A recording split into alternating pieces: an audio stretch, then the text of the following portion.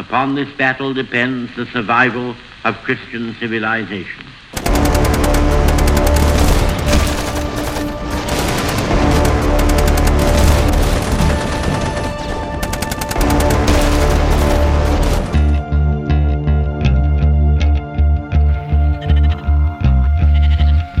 This I do with all my heart.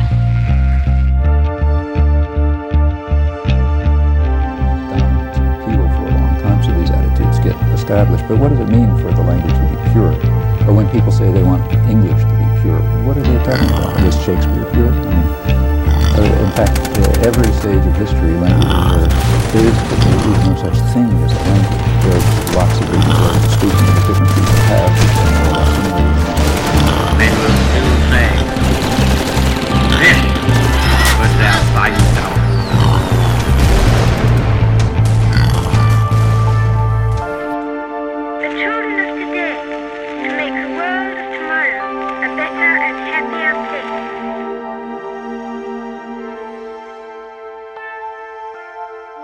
And welcome to episode number 1 of the Everything Keys. This series attempts to establish a number of things about the language work that not only I'm doing, but I'm going to be joined by a fellow researcher who has a very different background. And over the course of his research, he came upon my work.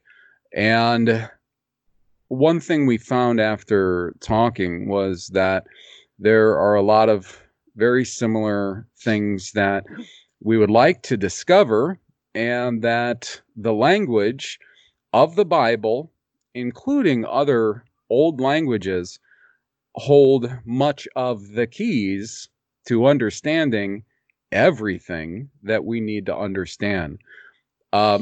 What we're going to be doing for some time is actually going over, not in the sense of particularly reading through, but definitely hitting and digesting a number of the more important points to a book by the name of The Hebraic Tongue Restored, by an author who went by the pen name Fibre de Olivet. Before I get into that, though, I want to introduce everybody who doesn't know to Nathan. He's going to be accompanying me on these recordings. They are ostensibly me having a conversation with Nathan about the points of this book and what I've discovered in working with Obry the last couple of years. And what he's going to bring to it is his own unique perspective from his line of research that he's been doing. So before we continue on, Nathan, if you could run through again what it is that you have been researching, why you even happened upon my work in the area that I'm in, and what you're hoping to accomplish, and what maybe some of your theories are, considering all that you've learned so far and how you've put things together. Well, I'm Nathan. Hello, everyone. Now, I came across your work, Jonathan, when I began to look at the LDS. When I began to look at the Bible in America, when I began to see that not only has the geography been changed, but the keys to understanding that change are buried deep. And when I'd been looking into everything, I came across the same roadblock every single time. This all became research that led me straight to the same point, which is the first source in many instances, is a book that I can't read. And it is it's difficult to take the word of another, especially when you have to trust someone you don't know and someone whose intentions are questionable, to give you the information you seek to oust them. And that's a really tough one. And so between your views on the Mormonism Judaism collection, your findings, which strangely your findings in America concerning the LDS, the geographical refacing of not only this nation but almost all of them, and how that ties into history and eventually circles right back around to scripture. We had come across the same points independently. And that means there's something to it, because I come from a years-long hunt for an empire that seems to have been erased. And to have come across the same points as you and come to the same conclusions means there must be something there. Yeah, and it's always a great sort of affirming moment when you come across other people's work that either in a large way or maybe just in small points affirm what you've been saying or thinking or suspecting. And, I don't know how it always is for you, but for me, oftentimes, when I find those things, they're like eureka moments. These huge pieces of a missing puzzle that I've been suspecting, all of a sudden come into view. Now I know that, some people out there have taken it upon themselves to blanket the areas of research that you're talking about, that you were in for some time, to blanket it as being about Tartaria per se. It seems to me personally that it's far broader than that, just based on some of the theories I've heard, and there's actually a lot of theories out there. And the same thing with catastrophism, that it's again been given a name that almost seems like it steers the narrative, whereas there is a very vital purpose to the study of catastrophes, catastrophes by liquefaction, or any type of catastrophes, because they can play a huge role in refacing a land. Lands that weren't there might be there afterwards. Lands that were there might be gone. Entire ecosystems can be changed by either a serious catastrophe or a series of catastrophes. So I think that, the last episode of the Bible and Obri I made, that I went over this at length, and I think it's like really vital areas of research, and I believed from the start that they would harmonize with mine. And the reason for that is this. What I'm seeing, as far as what I've been able to understand from the Bible and studying the Bible in Obri, is that we're talking about a book that is recording the doings of a particular people, a particular kind of people, a race. And it's pretty broad in the sense that if we understand that the three patriarchs of a man named Noah dispersed widely, and it doesn't take, you don't have to have a great imagination to see this happening, because we know that wherever our peoples have gone or been, they are sailors, they are builders, they are developers. It's just how we're made, and it's just what we do.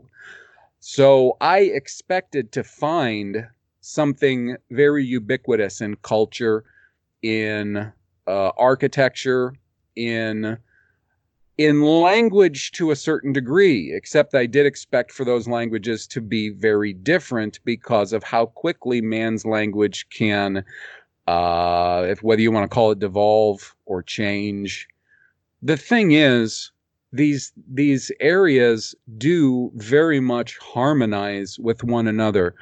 And I think that those who are doing honest research are finding that the findings of others doing honest research are becoming more and more harmonious. And this is an area that I think is very, very important. And I don't know that I've really done or been able to express to anybody the way that I would like to express to everyone the way that I'm seeing Obry working. Because we have to understand that language. And unfortunately, the way we understand language today is a lot different than older languages or other languages. But I think it'd probably be more proper to say older languages. And that's something that Olivet goes over in his book. Not only does he sometimes make certain points that are going to really leap us forward in our understanding of the way this language works and how different it is from English, but it's his footnotes, which usually, for anybody who's a kind of a serious reader of older books, or maybe even newer books, they'll know the sort of gold mine that is in the footnotes. It's why if I come across the book and it's supposed to be a serious research book and it doesn't have footnotes, it's really hard for you to get me to read it, because I want to see those sources, because those sources are what lead to the springs, So you looked into, and by the way, everyone, I'm going to be posting a link to the book that we're going to be using as just basically a guide to bring out certain very important points and truths about older languages and Obry in particular, so that people can actually read along if they choose to and know what we're talking about as we go. But I asked if you would check the book out, just look at the structure, what he has within it, and then look into him a bit, the author, Fabre de Olivet, as he went under his pen name. So what exactly did you find out between then and now? So initially, and this happens all the time, the first thing that I found when I looked at him, I found that he has connotations based on three principles for the way man is. Intellectual, metaphysical constitution of man. Yeah. This is a work from 1822. It's the first thing I dove into because I promised myself I'd read the book, or leave the book alone, that we're going to dig into. I was like, Don't read ahead, just get a feel for this guy.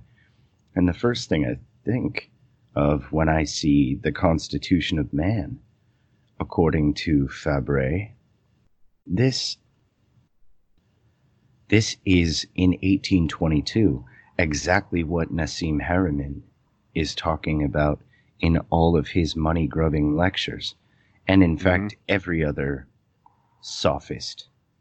And it just shows me that at the core of his little diagram is the key to the snake oil salesman that I've been looking at and having to discern between for the past year. Yeah. And to show that this work isn't new, this work hasn't changed. And it just makes me think, how far back before and beyond him does it go? Because he shows in this Constitution of Man, he shows what splits off into fractal from a single circle and will eventually be the flower of life, which is that famous symbol everyone who who thinks they've stumbled on the magic formula says all the buzzwords to their friends so that we can have that street cred. Mm-hmm. They say sacred geometry. Oh, have you seen so-and-so? Or have you seen this? Oh, yeah, the flower of life and vibration. Mm-hmm. And then when they're done with the buzzwords, nothing of substance was said. Yeah. And so this makes me in my initial search of Fabre quite suspicious. Mm-hmm. However, given that everyone tries to quantify the everything, I mean that's pretty universal among people's works when they proliferate. Yeah. Yeah. What I began to find when I looked at the book proper is that not only does he, in the very beginning, I read the introductory dissertation, and I think it's glorious. Mm-hmm. I really do. But within the first 2 pages, he not only has given an overview of what was known at the time to his scholars, but then he goes to cite other people who I can now look at their life history. Bishop Walton was the first name I came across, then Richard Simon, the priest. Yeah. Mm-hmm. And then Diodorus, of course, Lucretius. Mm-hmm. But then and J.J. Rousseau, but there's one name in particular that interested me. What's that? I am scrolling to find it. Sure. And I'm going to say while you're doing that's the, there's sort of a beauty in the work of these sophists and occultists that I hope more people will come to appreciate. I started reading sophists and occultists some time ago because there literally existed nothing in plain language and truthfulness for me to glean any good information from, and I had to start reading them. And what I found out, like for instance, in the works of A.E. Waite, who was one of the most popular occultists from the late, he would have been post Olivet, is that although these people have no intentions of revealing to the goyim, the cattle, what exactly is going on in their world, they do, however, take a great deal of pride in what they do, as in pride as in the downfall of anyone. And so it's really great how much they give away if you're willing, if anyone's willing to stick in there and pay very close attention to what they say and think about why they're saying it. Obviously, Olivet did not reveal the Hebraic language, long been lost and distorted. However, what he gives away is very, very valuable. I would say that it would be an error for us to say, if someone was a sophist or an occultist, that it is not productive to read their works. You just have to know how to read them. Go ahead. Did you find that other name that you thought was very interesting? Okay. And also, I agree on that. This is the pearl of infinite wisdom. Mm-hmm. And it's hidden everywhere. And discernment is the key to finding it. But you don't find the pearl in a treasure chest. You find the pearl in a trash heap. Right. So, Sir William Jones appears to be his most blatant adversary. It's as if through the correction of Sir William Jones, he will make his name with this book. And I thought that was interesting. I was wondering if you were going to name Jones or not because he refers to him so much, but yeah. That just it, depending on what I find through the rest of this book, this will dictate how I go into research on Jones. because right now with the opening dissertation, I'm inclined to treat Jones's work with sincerity, because I have a blatant mistrust of Fabre, because I saw his diagram on consciousness and I'm aware of his leanings. Yeah. So right now, Jones appears to be something that I could trust a bit more. Now we'll see how that changes. But. Yeah. And he was a huge influence on occultists that followed him. Fabre was. Probably they admired him very much. And, there is a principle in the occult. Some have cited it just to Freemasonry, but in occult in general, that is called artful speaking. Artful speaking or writing, when somebody is so adept that they can speak or write in a way so artful as to conceal to the goyim what they're revealing to the other adepts, that is considered a very laudable quality among these people. So it's very obvious why they would have Fabre or Olivet as such an idol, a figure. Plus, he did that. He's so well known for the the 36. Come on, it's what's his name? Pythagoras, the 36 golden verses. And both of these works, by the way, for anybody who's listening, who speaks French as a first or second language, that wants to get this book in the French and read it in the French to see what kind of discrepancies there are, feel free to email me. The email address for the Obry Project is always in the description. Anybody who comes across anything that we don't, that they think is an item of great importance, feel free to email me, and I will forward it to Nathan, and we'll definitely pay attention to it, whether we get to it or not.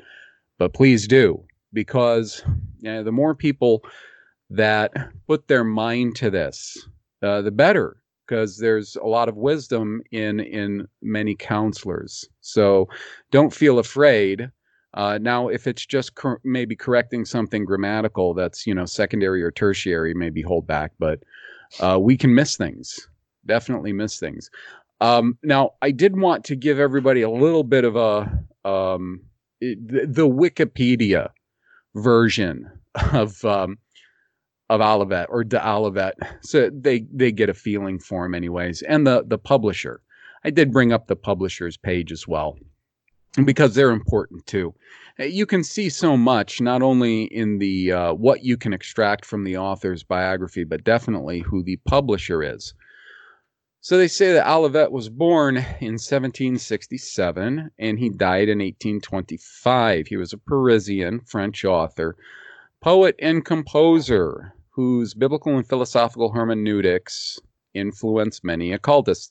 Hermeneutics. Now, this was something that I was stumbling over years ago, was hermeneutics. Hermeneutics is the golden calf of so many evangelical, biblical apologists, highfalutin professors and authors. They worship their hermeneutic. And it cracks me up, too, to hear these guys who put on these righteous robes and talk so much about proper hermeneutics, because the irony is they must know the core of that word, where it comes from Hermes, and the knowledge gotten from Hermes. That word in itself is entirely occult. They said his best known works are the research of the Hebrew language, the history of the human race, which you went over a little bit concerning his views on man, which are utterly occult. And in fact, when you look at some of his views on man and the creation and languages and all that, what comes to my mind is the Zohar and the tree of life from the Zohar, for anybody who's familiar with that. It's the same kind of occultism. So just to go over his bio real quick, and it's brief, is that he was born Antoine Faber and he took on his mother's maiden name, de Olivet. For anybody who's not familiar, de Olivet or Olivet, Olive, those are typically Jewish names. He dropped the name Antoine and just went by Fabre de Olivet. So he was born in, I guess it's Languedoc, the province in southern France. They say when he reached the age of 11 or 12, he was sent to Paris by his father. Now pay attention, a businessman in the international silk industry. If red flags aren't going up, you aren't awake. Who wished his son to receive a good education and assist the family business. Right. He spent 5 years in the French capital where he learned Latin, Greek, and English. Having completed his studies in 1786, he traveled as a salesman for his father's company, learning German in the process. With little commercial success during his travels, yeah. So the story is that his father's business went tits up, to put it nicely, and he became more and more involved in the arts and, of course, in writing. Thinking this book was about one of his last tomes, and it is a major work, clocking in somewhere around 800 pages. Fortunately, they're not gigantic pages, but that's pretty big, either which way. This is currently printed by, and I'm going to have to imagine it was printed by them from the start because they've been around at least as long. It is G.P. Putnam's Sons. So anybody should look into G.P. Putnam's Sons. The reason, some of the connections that one might make with Putnam Sons. First off, the name Putnam. I don't think it's an error for people to look around at other people with that same last name. That's probably very wise when you can't do thorough genealogy searches. At least do that. Find out other people named Putnam and what they've been into. Now, the interesting thing is he was involved with another guy named Wiley, who later opened a publisher called Wiley and Sons. The interesting thing about that for me is there's a guy by the name of Wiley who authored some serious books on Protestantism. He was said to be a Scot and a Protestant, probably a Presbyterian. But he basically authored the books which are considered like the base go-to books for Protestantism, Catholicism, and the whole idea of identifying Catholicism as the Antichrist and all that, J.A. Wiley. And he authored smaller books like The Papacy is the Antichrist and all that. Is he directly related to this Wiley or not? I don't know. But I always pay attention to names and who else has those names. One thing people will probably recognize quicker than anything else is that Putnam has everything to do with Penguin books. For those who are familiar with the stuff that Penguin Group puts out, they're going to get a good feel for Putnam Sons and what they're up to. There's always a trail with any of this that should tell you a lot about the book. It should tell you a lot about the author, and it should tell you a lot about what they plan on accomplishing. Do they want to enlighten the world? Do they want world peace? Do they want everyone fed? Or do they want to keep the world in darkness, to starve all the cattle and just enrich themselves? You can tell all of that usually just by seeing who published it. Funny enough. Excuse me. Okay, so to the book. It was translated, as well as his the 32 verses by Pythagoras, both of them translated by, I believe it's a female translator, Nayan Louise Redfield. That name again.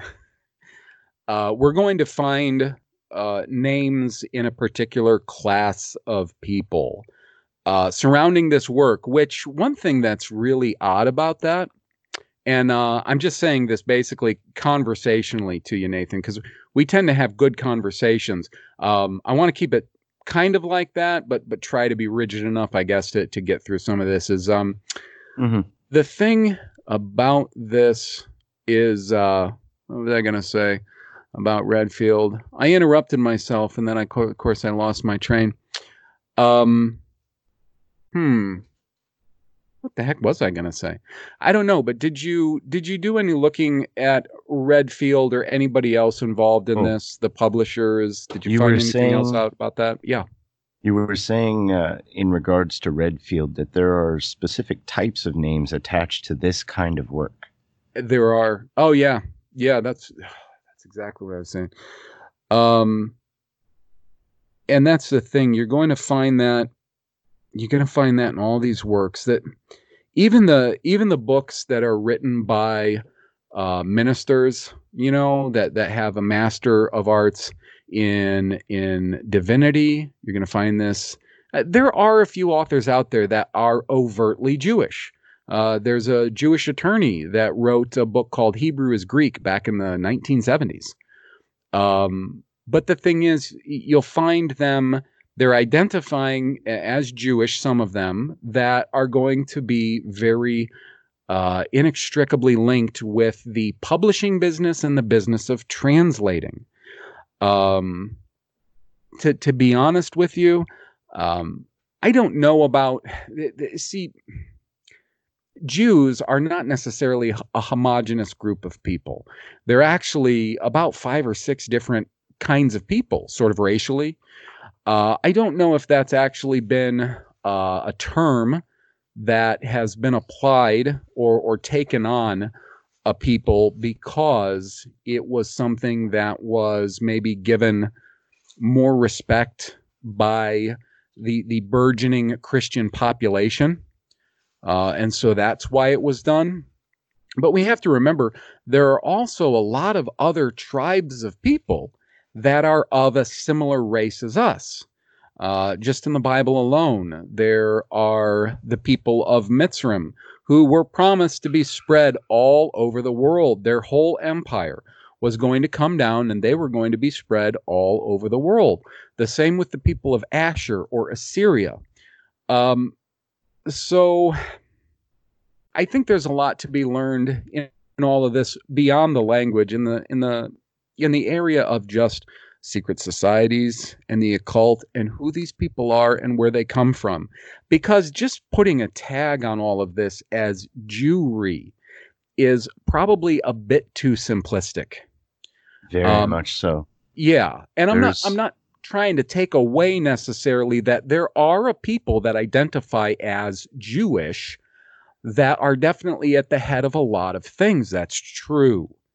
But putting everything either under the tag of Jewry, that's bad, and definitely putting everything under the tag of whiteness as good is very erroneous. You're going to lead to failure. That is the same fallacy that's used against everyone unfairly as well. I mean, Correct. Everything that has to do with pride or understanding of the Germanic peoples falls under neo-Nazi today, and there's no way around that. Yeah. No way at all. And it's a lumping in, whereas with, we can say the tribes, the types of Jew, I mean, Ashkenazi, Sephardic. Well, we also have the Uyghur Tartars. We also have the Manchu Tartars. And so this idea of they belong under this moniker, but they are distinct because they are one tribe over here, one tribe over there. Mm-hmm. And nuance is the death of the overview, but you can't understand something without being forced to acknowledge the nuance. Yeah. Yeah, absolutely. And if people will, because there's definitely there's a dialectic being built today. The dialectic is basically if it's in Christian identity or if it's just in white nationalism. That dialectic is basically white good, Jewish bad, or if they want to say black or any other race bad. Whatever that dialectic is, they're leading you down the primrose path, because you have to remember something. For everybody out there who looks to the Bible as historic, your one main chief guide, keep in mind all of these people within are racially homogenous. Okay? And they were divided very early on by language. That was the thing that divided them. We see this very same thing today. We have racially homogenous people all through Europe and Upper Asia, I guess until they started expanding out to South Africa, Australia, and the Americas, that were mostly divided by language, even when they weren't divided necessarily by culture. And I think the reason to keep that in mind is because there really are very real factions that we see in what is perceived as Jewry, not only today, but for centuries. I believe that there's a few different reasons to that. One is just because it has been very profitable for certain people to adopt that moniker, such as the Ashkenazim. They seem to be like the most, they seem like the most prime suspect to this, just because of the whole Khazarian thing. I don't know how much of that is actual factual stuff, to be honest with you. Khazaria existed in and basically was said to have fallen in the basically the worst years possible for anyone to even try to prove existed. And that was between the 7th to 10th century. Even though I think there was more time that has been added, those particular centuries right there are basically the pit of hell as far as provable history goes. Let's see. It's insane, actually. Yeah. Those are intellectual dark ages, and to pull something out of that muck is right now wholly futile. I mean, there are other things that we can accomplish, but when we get back into that, my goodness. I mean, everything there has led me to the same dead end, glossed over and written by the same small group of people who then have had their apprentices or their successors study their small body of work and write their ideas based only on that work, not anything else. It's like, here are 10 guys. Each of you, would you write a book report based on one idea presented in the single book we have on the subject? And that's our history from that time. I mean, it's infuriating. It is. Hey, you know what? And it has to be coincidence, right? During those same phantom years, that was when these Masoretic rabbis were said to have standardized the text. What they call standardization of the text, adding their punctuation to the initial character. And I believe at the same time, this is when they changed it from the old character, which looked very much like our modern characters that we call letters. They changed it from that into more of a calligraphic block script. This is when it was said to have happened. In fact, if you go and just do a Google on Masoretic, they'll tell you that they standardized, so-called, the Hebrew text from around the 6th, 7th century to about the 10th century. I mean, right there in the navel of nowhere is where they were said to have done this brilliant work. So, and speaking of what you were saying, I think people would do themselves a lot of good to pay attention to, if they can't get Emmett Scott's A Guide to the Phantom Dark Age online, because I've never looked for it online. I've always had the hard copy. It's not that much to buy it. Pay attention to not only his, but also Fomenko's doublings. They may not all be correct, but there are so many of them that they can't be ignored. And I know Go ahead. Yes, there are profuse ones. The Ferdinand Isabella Trinity, where there were 3 of them separated by 1,000 years, and in some cases, geographical separation. Mm-hmm. I mean, this is almost a joke, but it leads to historical dissonance when anyone tries to tackle this Ferdinand Isabella thing. Mm-hmm. That's the most famous one that I can conceive. Yeah, 3 times. Well, Charlemagne's a big one, but that's just a double. So that's the Carolingians or the Merovingians. Mhm. And Scott does a great job, by the way, at charting those things. And he does it really differently than Fomenko does. I have to say I'm a little more apt to trust certain assertions of Scott's, though I don't trust them all, than Fomenko. Because Fomenko, I mean, it's like he's like a bull in a china shop when it comes to history and geography. Yeah. I don't know what kind of because obviously it was a team of people doing it with basically him at sort of the helm. But really that's what it seemed like. His book was more like just wrecking the crap out of everything and making some decent assertions in the meantime. But boy, I think Scott was a little more coherent. Yes. So just taking volume 1 into account, Fomenko has a break it, somebody else fix it mentality. Yeah. And it's just, this is wrong, that's wrong, this is wrong, that's wrong. But sometimes he throws the baby out with the bathwater. Yeah. And although there's quite a bit to be looked into, goodness, what was it you were speaking of just now? Yes. The Guide to the Phantom Dark Age, you read that in its entirety. And yeah, I lost a week of my spare time to that. Mm-hmm. And that's been widely shared, but this is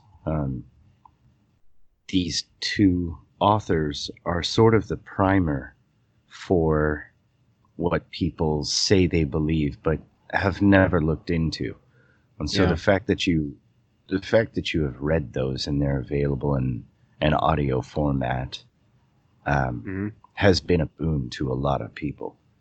Yeah, and I've told everybody, because I've got books to get through. Gotten a lot. And you know what else they are? I mean, first off, getting to, and I've heard that actually they're becoming a little bit harder to acquire. I've got both of them in not hardback, Guide to Phantom Dark Age hardback, but I have them both in paper.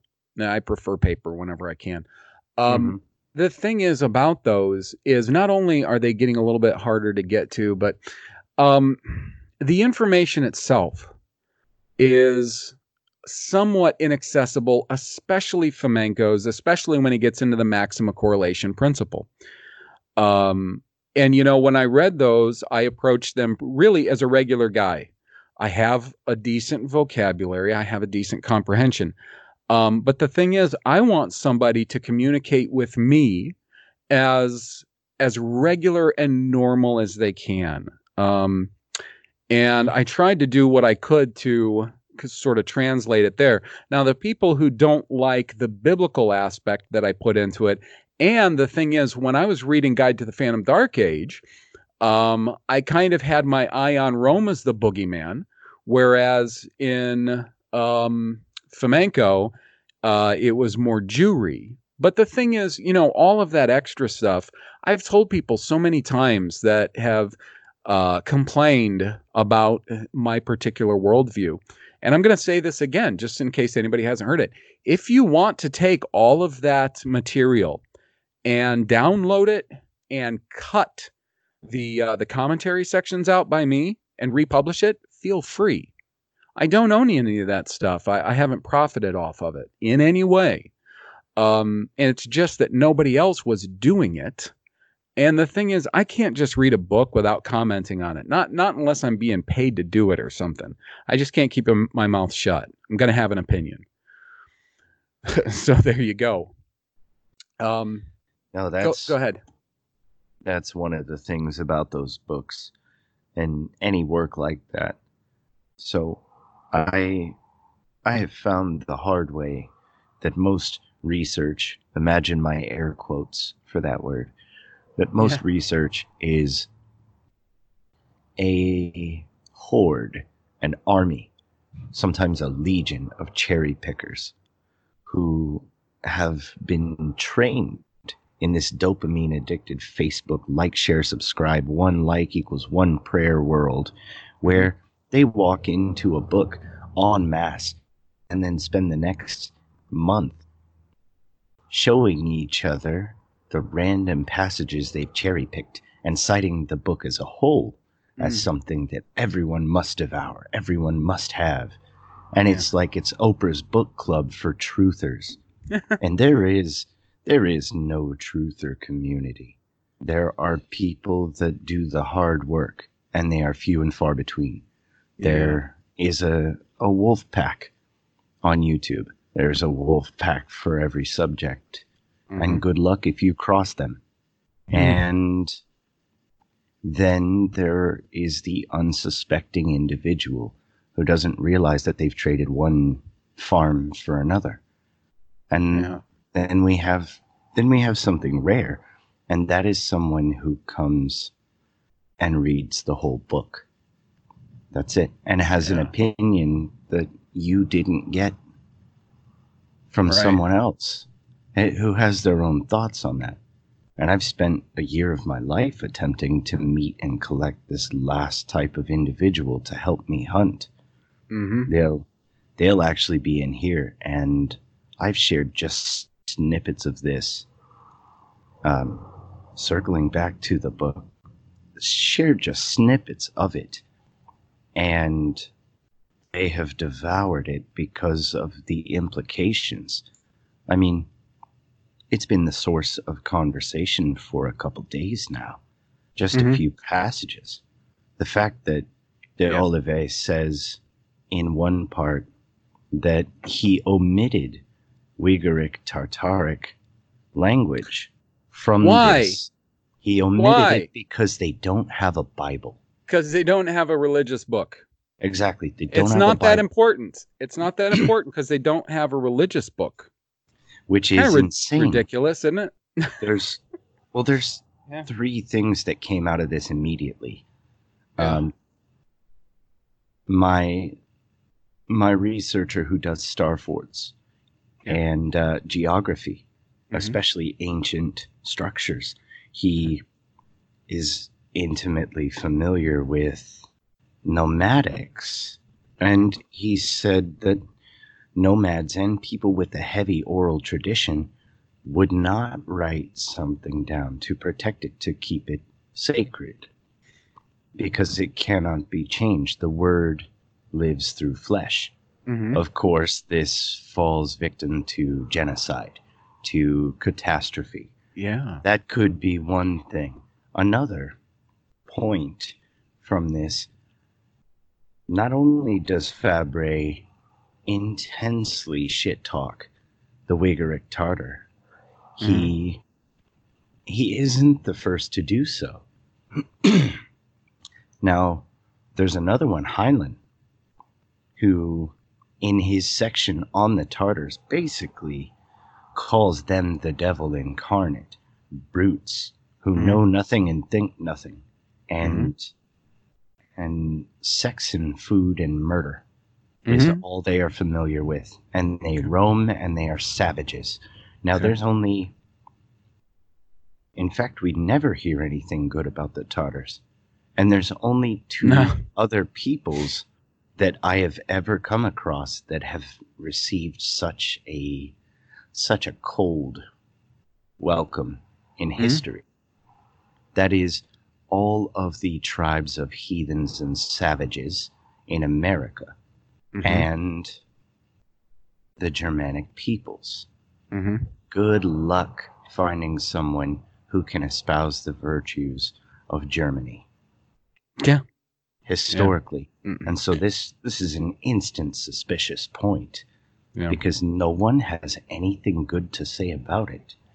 No, Tartar, no. Absolutely not. I mean, in fact, in the New Testament, you'll find the word Tartaru actually used, they say, as a verb. However, I have my own theory on that passage. It's when Peter is speaking of angels, and people have to keep in mind that angels are not just heavenly beings, they're emissaries, they're messengers. They are, when one person wants to communicate with another in any way, they might send their angelos, or they're in the Obri malak. Okay, there's a passage that says that these angelos, which did not or chose not to keep their first estate, were cast to Tartaru. Now, was that word by that time because it was actually what we know today as Tartarus ruling over them and not Rome? I know the word that's used when they talk about the people ruling over them in the New Testament is Roma, which could actually just be a transliteration from the Obri, meaning height. Overlords, Roma. Okay?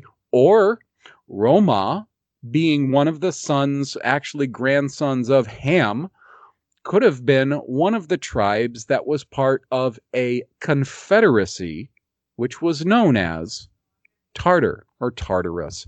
I don't know, but there certainly is a lot that can be learned and understood if we want to take the time and we have the ability to get rid of all of our preconceptions about what the Bible says and look into what maybe it really reads instead. Yeah. And the greatest mistake, as maybe in the way of a hook here, the greatest mistake that anybody can make when considering how little we may know about what the Bible's actually saying. And I know I do this almost every time, but I have to because people get so upset. I'm not saying we can't understand anything. I'm saying that the devil is in the details. We've gotten this very bad point of view concerning the language used in the Bible, not only in the Old Testament, but also in the New Testament. Koine Greek has its own big old set of problems too, folks.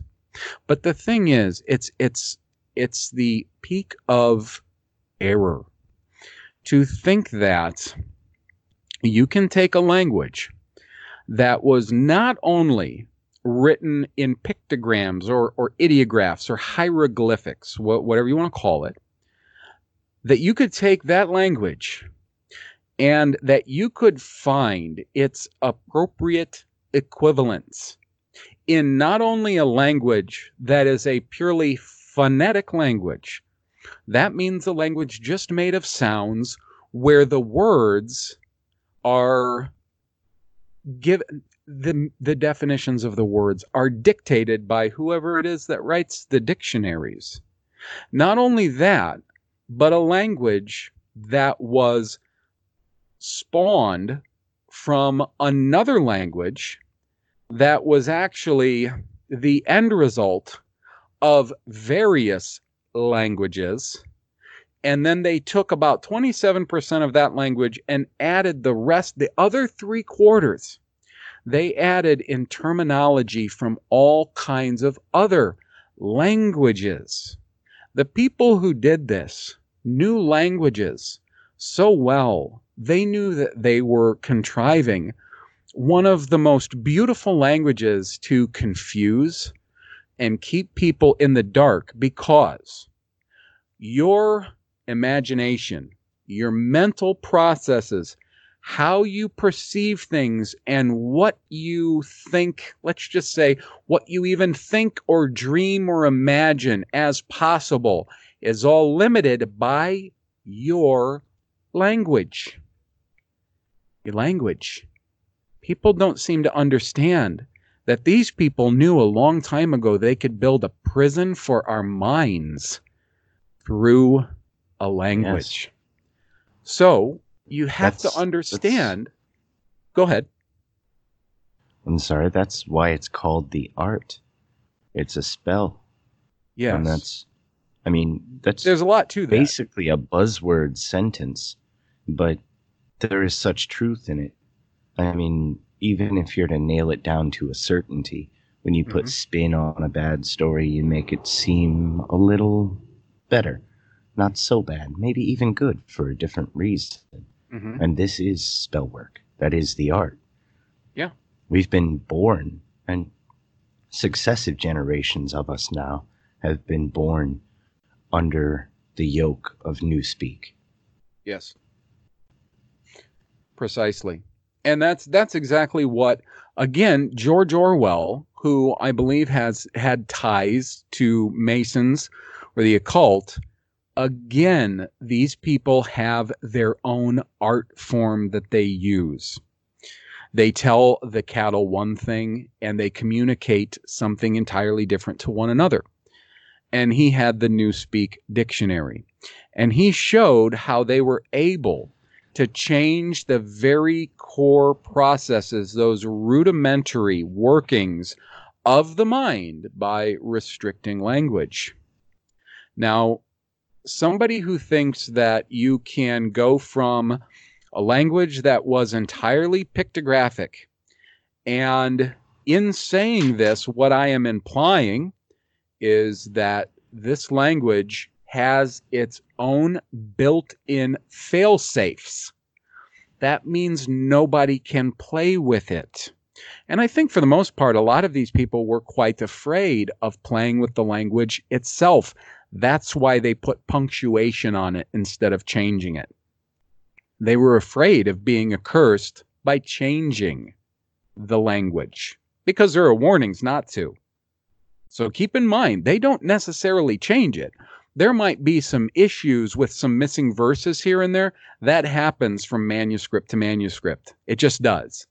However, I think they were careful to not necessarily change it.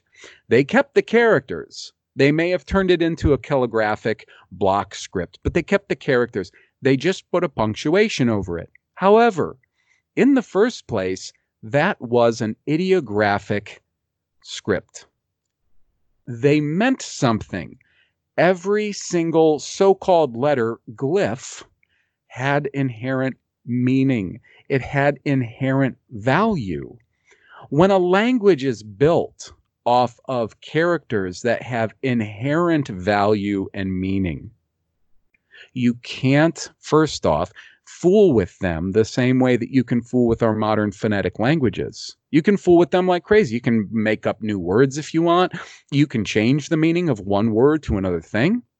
You can entirely change the mindset that someone has by tweaking the language. You can't do that with a static ideographic script. It's just not possible. So to think that you can go from a language that's based on a static ideographic form that has built-in fail-safes to keep anybody from fooling with the meanings of the words, to you're going to get an equivalent in English, maybe one of the most divisive, aggressive, and malicious languages ever contrived. You're never going to get the equivalent. I'm sorry to tell everyone the people who are expecting like the great English translation of the Bible to come out, they are going to be disappointed. It won't happen. I'm sorry. Wait, and this, I'm really glad you said that. This right here isn't for me to take the words and turn them into English words. I don't want that. I want to look at it and understand what those words are. And learning a new language, and in fact learning different forms of communication, requires different mindsets. I'd like to be able to look at the glyph set and not read it in English in my head. Precisely. I want to see it and have the implied meaning. As it is. I mean, it's the difference between extracting what information we can from there and trying to fumble with it and get it into our native tongue. The difference between doing that and getting our minds expanded into that language, that's the difference. You know? We need to get our mind into that language as opposed to extracting it into the language that we currently speak. Yes, and I've been trying to quantify the importance of the thing because, well, it fascinates me and I can't shut up about it. And I've had the most success by calling it the first emoji. Because right now, the world lives off of emojis. It is a quick glyph set.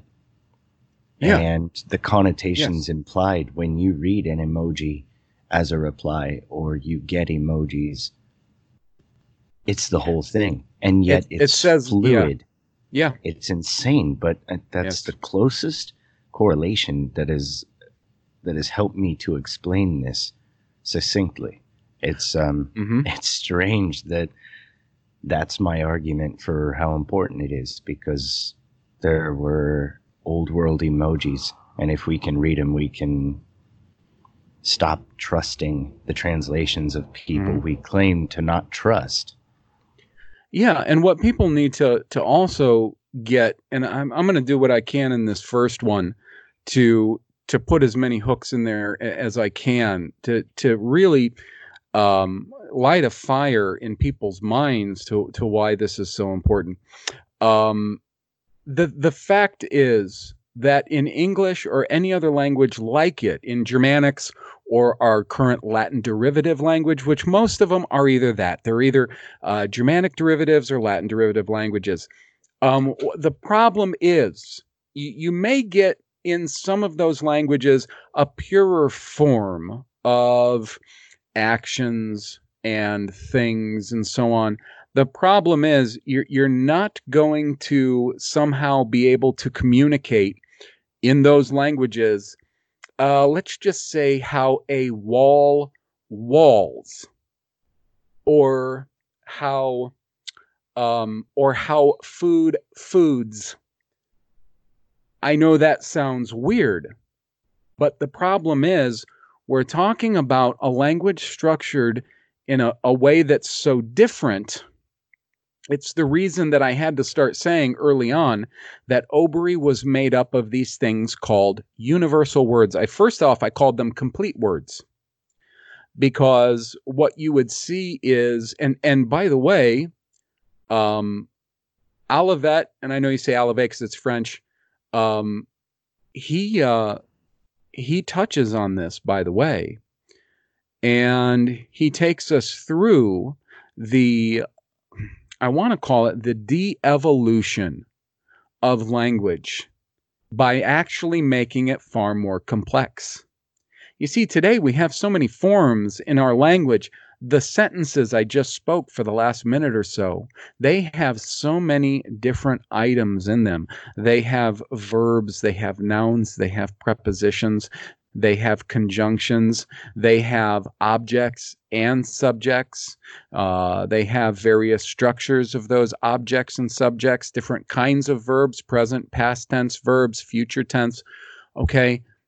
We have not only a language that has limited our thought processes, but at the same time, it is a language that is so complex in features and form and rules that it has no natural flow or understanding to it. Once people can get their mind around something like the fact that you name something based on its attribute and action, you're going to start to understand Obry. Something is named based on what it does or is. That is why, if we're going to kind of stay in the realm of noun and verb, that is precisely why the same word is used not only as a noun, but as a verb, and also as an adjective or adverb, speaking in our common modern talk. Yes. Oh, Cat. That's one of the keys to understanding this language. And it's quite possible that that's one of the keys to understanding many of these antiquated language forms. There's so much to say in reply to this.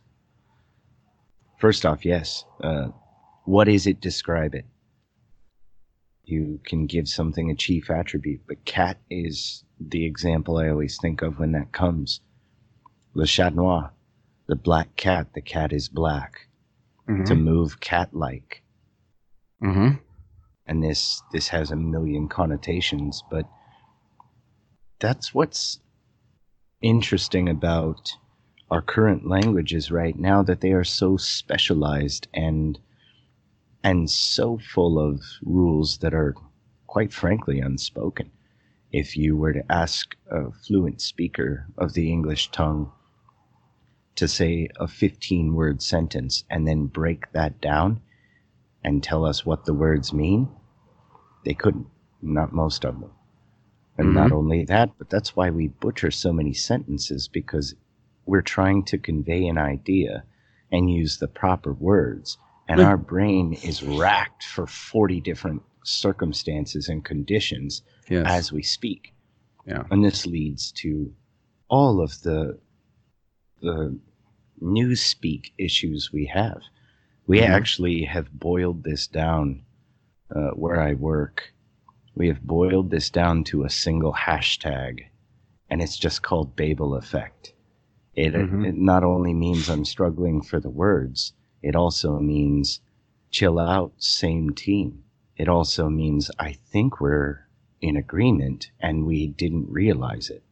And it's the Babel effect.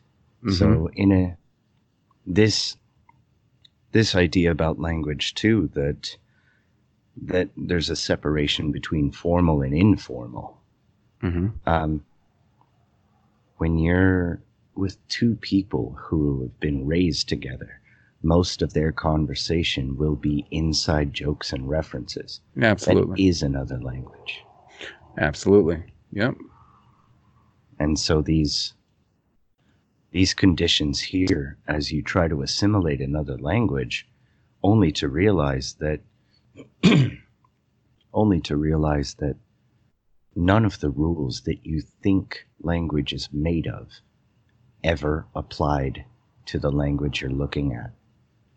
It's, if I could say it in a sentence, it is a right brain language for a left brain world. The left brain seeks to hammer down to a certainty, to narrow. And this is what we've done with language. We have codified and quantified every single thing. And so it's nigh impossible to untrain that as a people. And one thing that I'd like for everybody to maybe pay more attention to, just in their day-to-day life, as they read, as they listen to other people, as they think the words that they think with, those are so supremely important, is consider this. Concerning what I just said about universal words and how does a wall, things like that, okay? The language that we speak today, for the most part, is unfortunately massively fractured. Now, I have a page that I found, actually. A guy compiled a list of words in the English language that can be used as noun, verb, and adjective adverb. I don't know if I've sent that to you, but I'll tell you what, I will find it. I have it in one of my favorites, and I'll post it. It's very interesting, because if you read through that, something that you should notice is that how unfortunate it is that all the rest of the words, or most of the rest of the words that we use in day-to-day English, aren't like that. They're schismed, they're fractured. It's why you have to constantly reference dictionaries and thesauruses and lexicons, because they are fractured. If I have a word like it doesn't really matter. I mean, like a cow. The thing is, I have to come up with a whole set of verbs and descriptives and other nouns to tell you a lot about that cow. However, if the word cow was actually presented in meaningful, intelligent glyphs, and those, when combined, gave us the attributes of that animal, we wouldn't need to search so long and hard for all kinds of other words to describe it. We would have a great deal of its own description, actions, and attributes right within its own name. And that's one of the big problems that we have with our current language. And it is one of the big problems that we have with translating from the language used in the Bible to the language we use today. And I would like to point out how ironic it is that I'm actually using English to convey to everybody how bad English is as a language. I think there's some kind of weird looping irony to that. But it is. It's so unfortunate. It is. I can promise everybody this, though, that the more time that you spend with Obry, and you don't actually have to have the Bible written out in Obry, which I am little by little working on. I have Genesis posted at the website. Actually, somebody else wrote that who had been assisting me a couple few years ago. And she was a great help. She really was. Unfortunately, I haven't spoken to her in a while. I think things got kind of busy, hectic, and hot because she was in a country where a lot of things are going to crap, which is basically everywhere. Everywhere, always. However, I would like to write the rest of it in Obry so you can see it. I'm not claiming that these characters are absolute, and I'm not claiming that they're done and finished and complete. However, I did glean the basic form of them from a lot of old references, not least of which would be like the Los Lunas stone, that large stone found in a riverbed in New Mexico.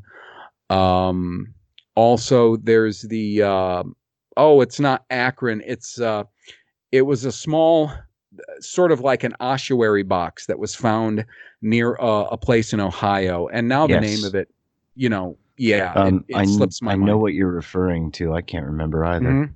That and a number of other American artifacts that have either what I call Obry or Aramee. So for people who aren't familiar, Hebrew, Aramaic, ancient Hebrew, ancient Aramaic, or Phoenician. I mean, it depends on what scholar you ask. Is that Hebrew? Is that Aramaic? Is that Phoenician? Is that Moabite?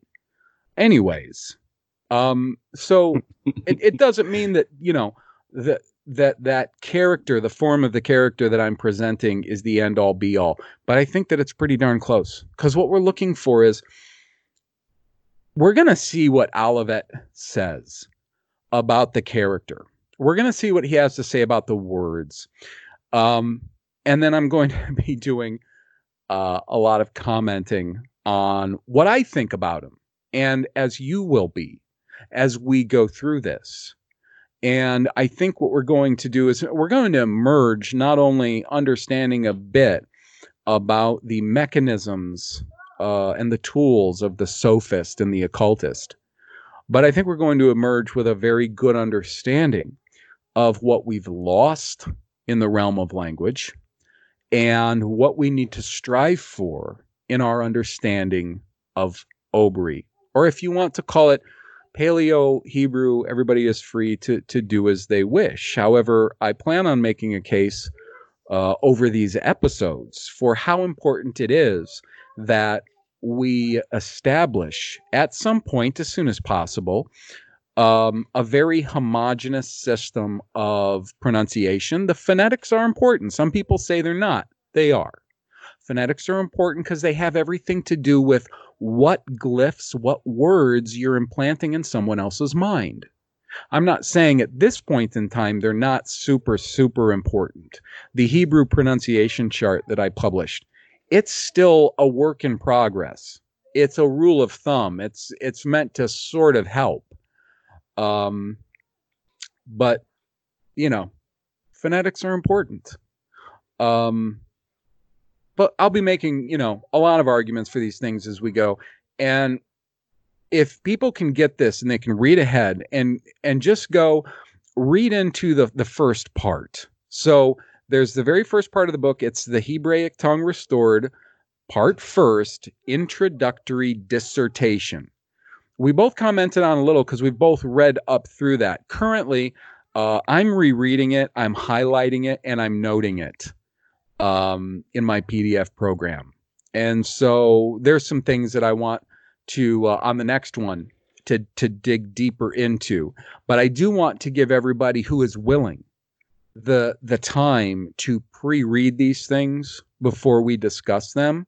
So this first part, the introductory dissertation, it goes from, let's see, technically I guess it would be page, real quicker, it would be page 16 on the PDF, and it is going to go through page, and it's still going.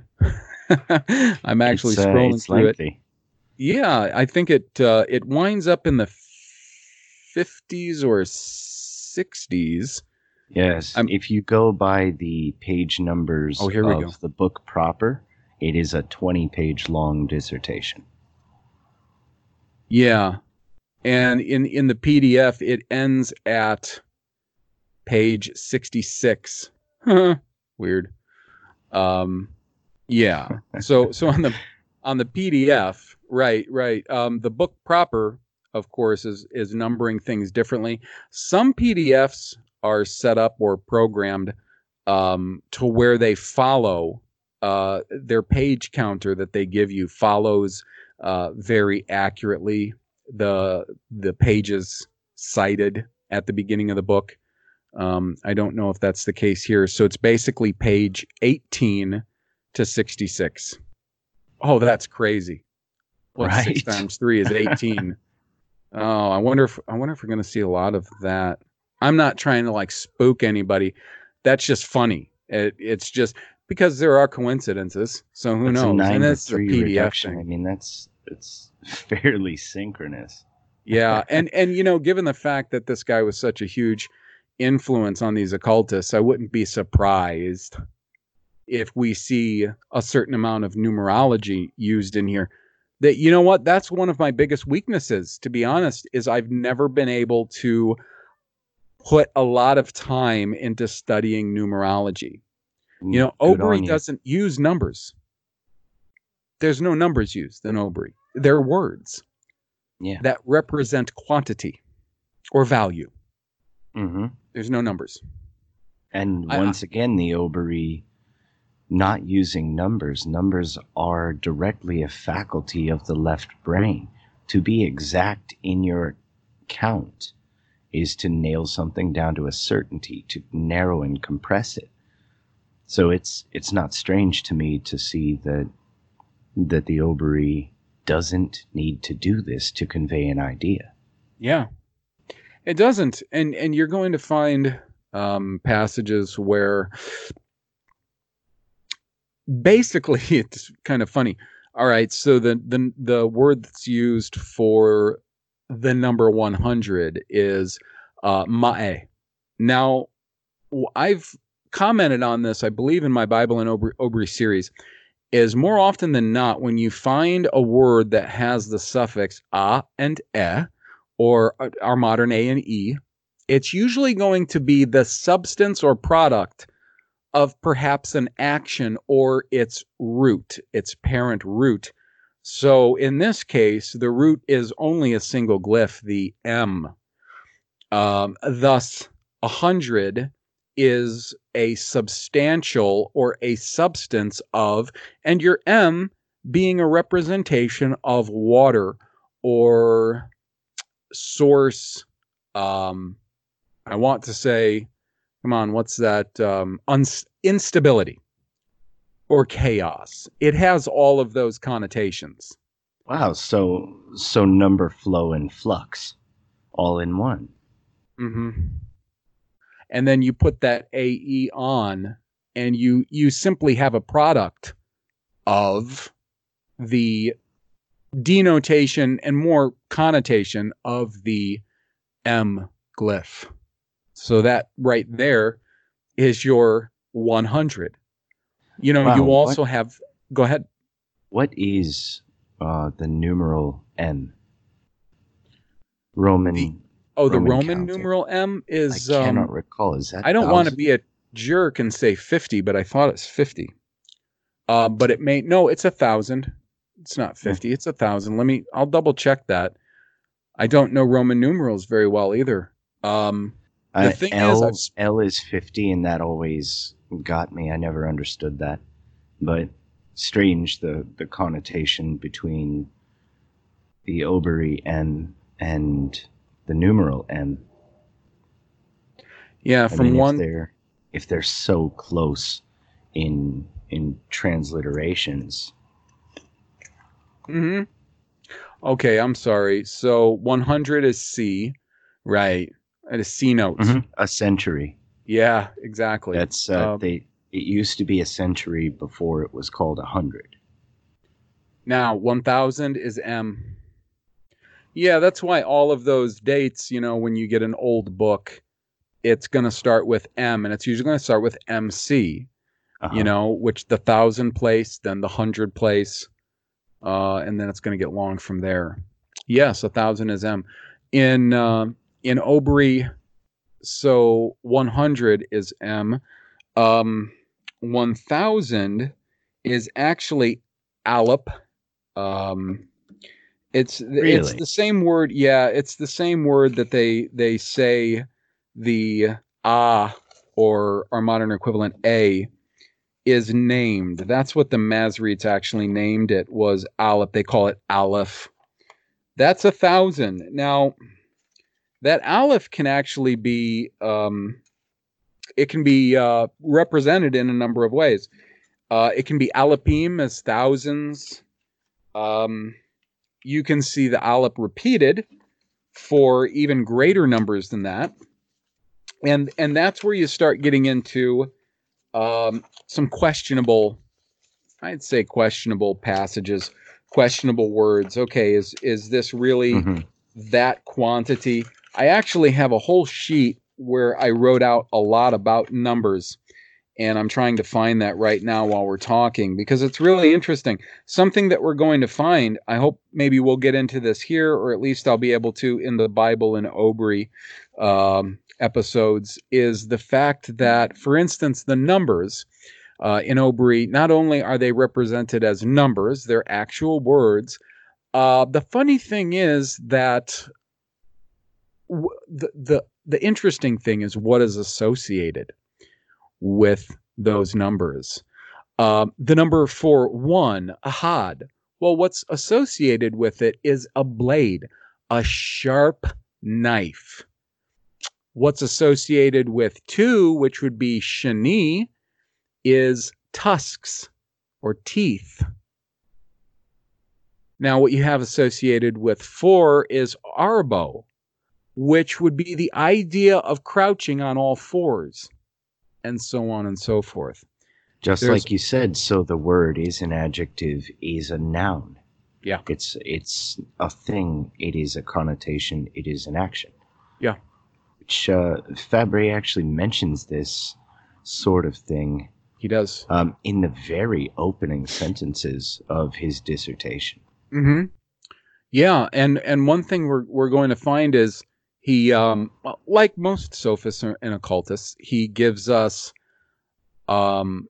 he starts with truth and mixes in enough error to throw you off the scent. Oh, he certainly has been distractory as he floats between points. His transitory sentences between his claims in the dissertation are enough to distract you. They've sent me on a couple hunts already. Yeah. Yeah. Just to be familiar. Yeah. And so for someone who is completely unfamiliar with the things that he says in this, you could spend a month just learning what he's talking about. Yeah. And that's a month where you're not focusing on his claims and his evidence. I know. It's a waste of time. And I'm hoping that one thing that I'll be able to bring to going through this is knocking the legs out of a lot of bad conceptions that he brings to it. For instance, the bad conception of who the Hebrews were, who the Jews are, Judaism, what he conceives it as being. Now, he doesn't come off as an apologist for Judaism or Jewry. In fact, he tends to come off very detached. However, I don't think he's all that detached. And the thing is, he does repeat a lot of the old chestnuts concerning Palestine as the land of Israel, concerning the Hebrew language was lost and changed by the scribe Ezra, which is a whole pile of manure. That's garbage. There's no support for that whatsoever.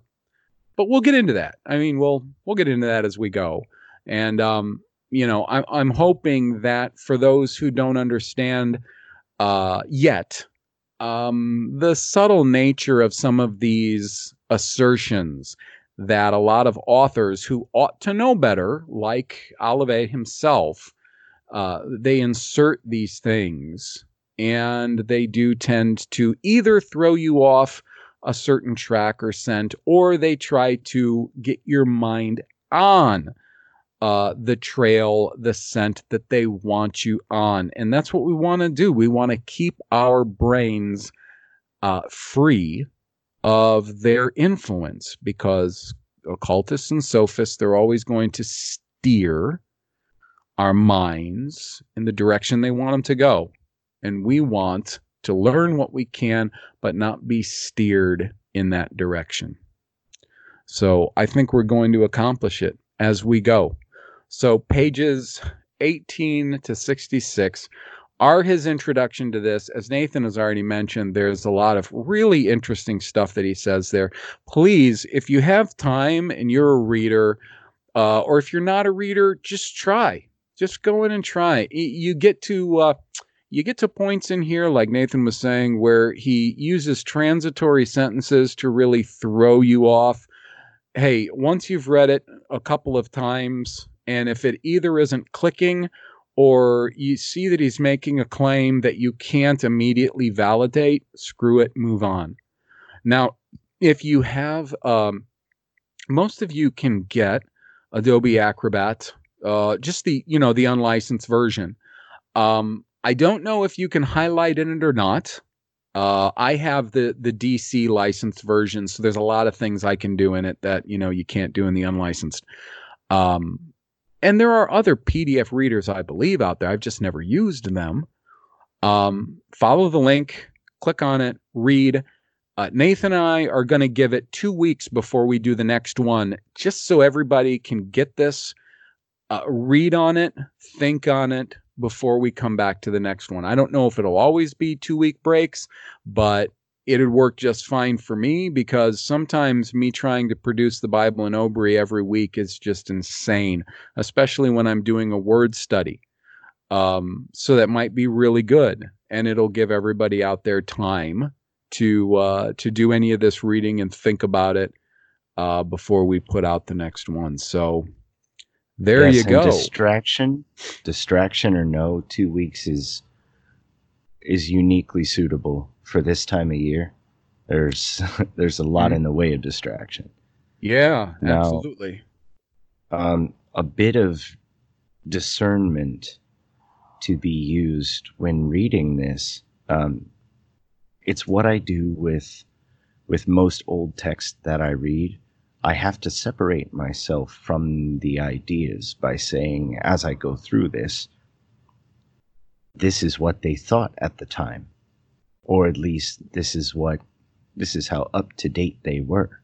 to keep in mind that this being so old, if anything is going to be invalidated, the older it is, the longer it's had to be corrected. Yeah. He will make such as this. Sir William Jones, who believes as I do that the original books of Zoroaster were lost.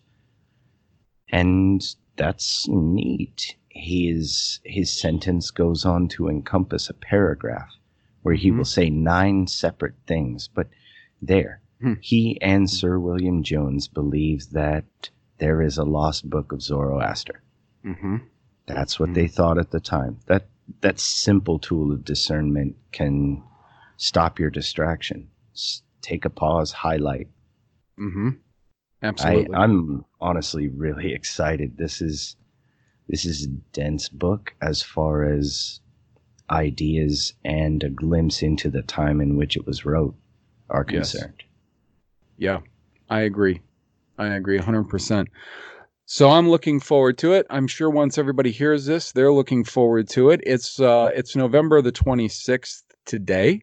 I am going to try to have this published within 48 hours. I know we got Thanksgiving and everything coming up. That's why I'm going to try to have it published as our first episode before Thanksgiving, because once that comes and I'm going to work through the weekend, it's just going to be insane. So we'll try to get that out right away so that everybody has plenty of time before the next one to check out the book, to listen to this, to weigh some things, to think about it and all that. And before we wrap it up, Nathan, do you have anything more to add? Not a single thing. I have 2 weeks to dig into this and come with the conclusions I've found. So, I mean, I have my work cut out for me. We both do, absolutely. And anybody who chooses to go along with us and read these things and give us feedback, those of you who are involved in Nathan's group, obviously you know how to get a hold of him. You can give him feedback. Everybody who is familiar with my work and my channels and stuff, you know how to get a hold of me. You know, you can leave comments or you can mail me at the john@oberyproject.info. That's project with a K. And so then until next time, we eagerly await and are looking forward to it. So we'll see everybody then. Take care.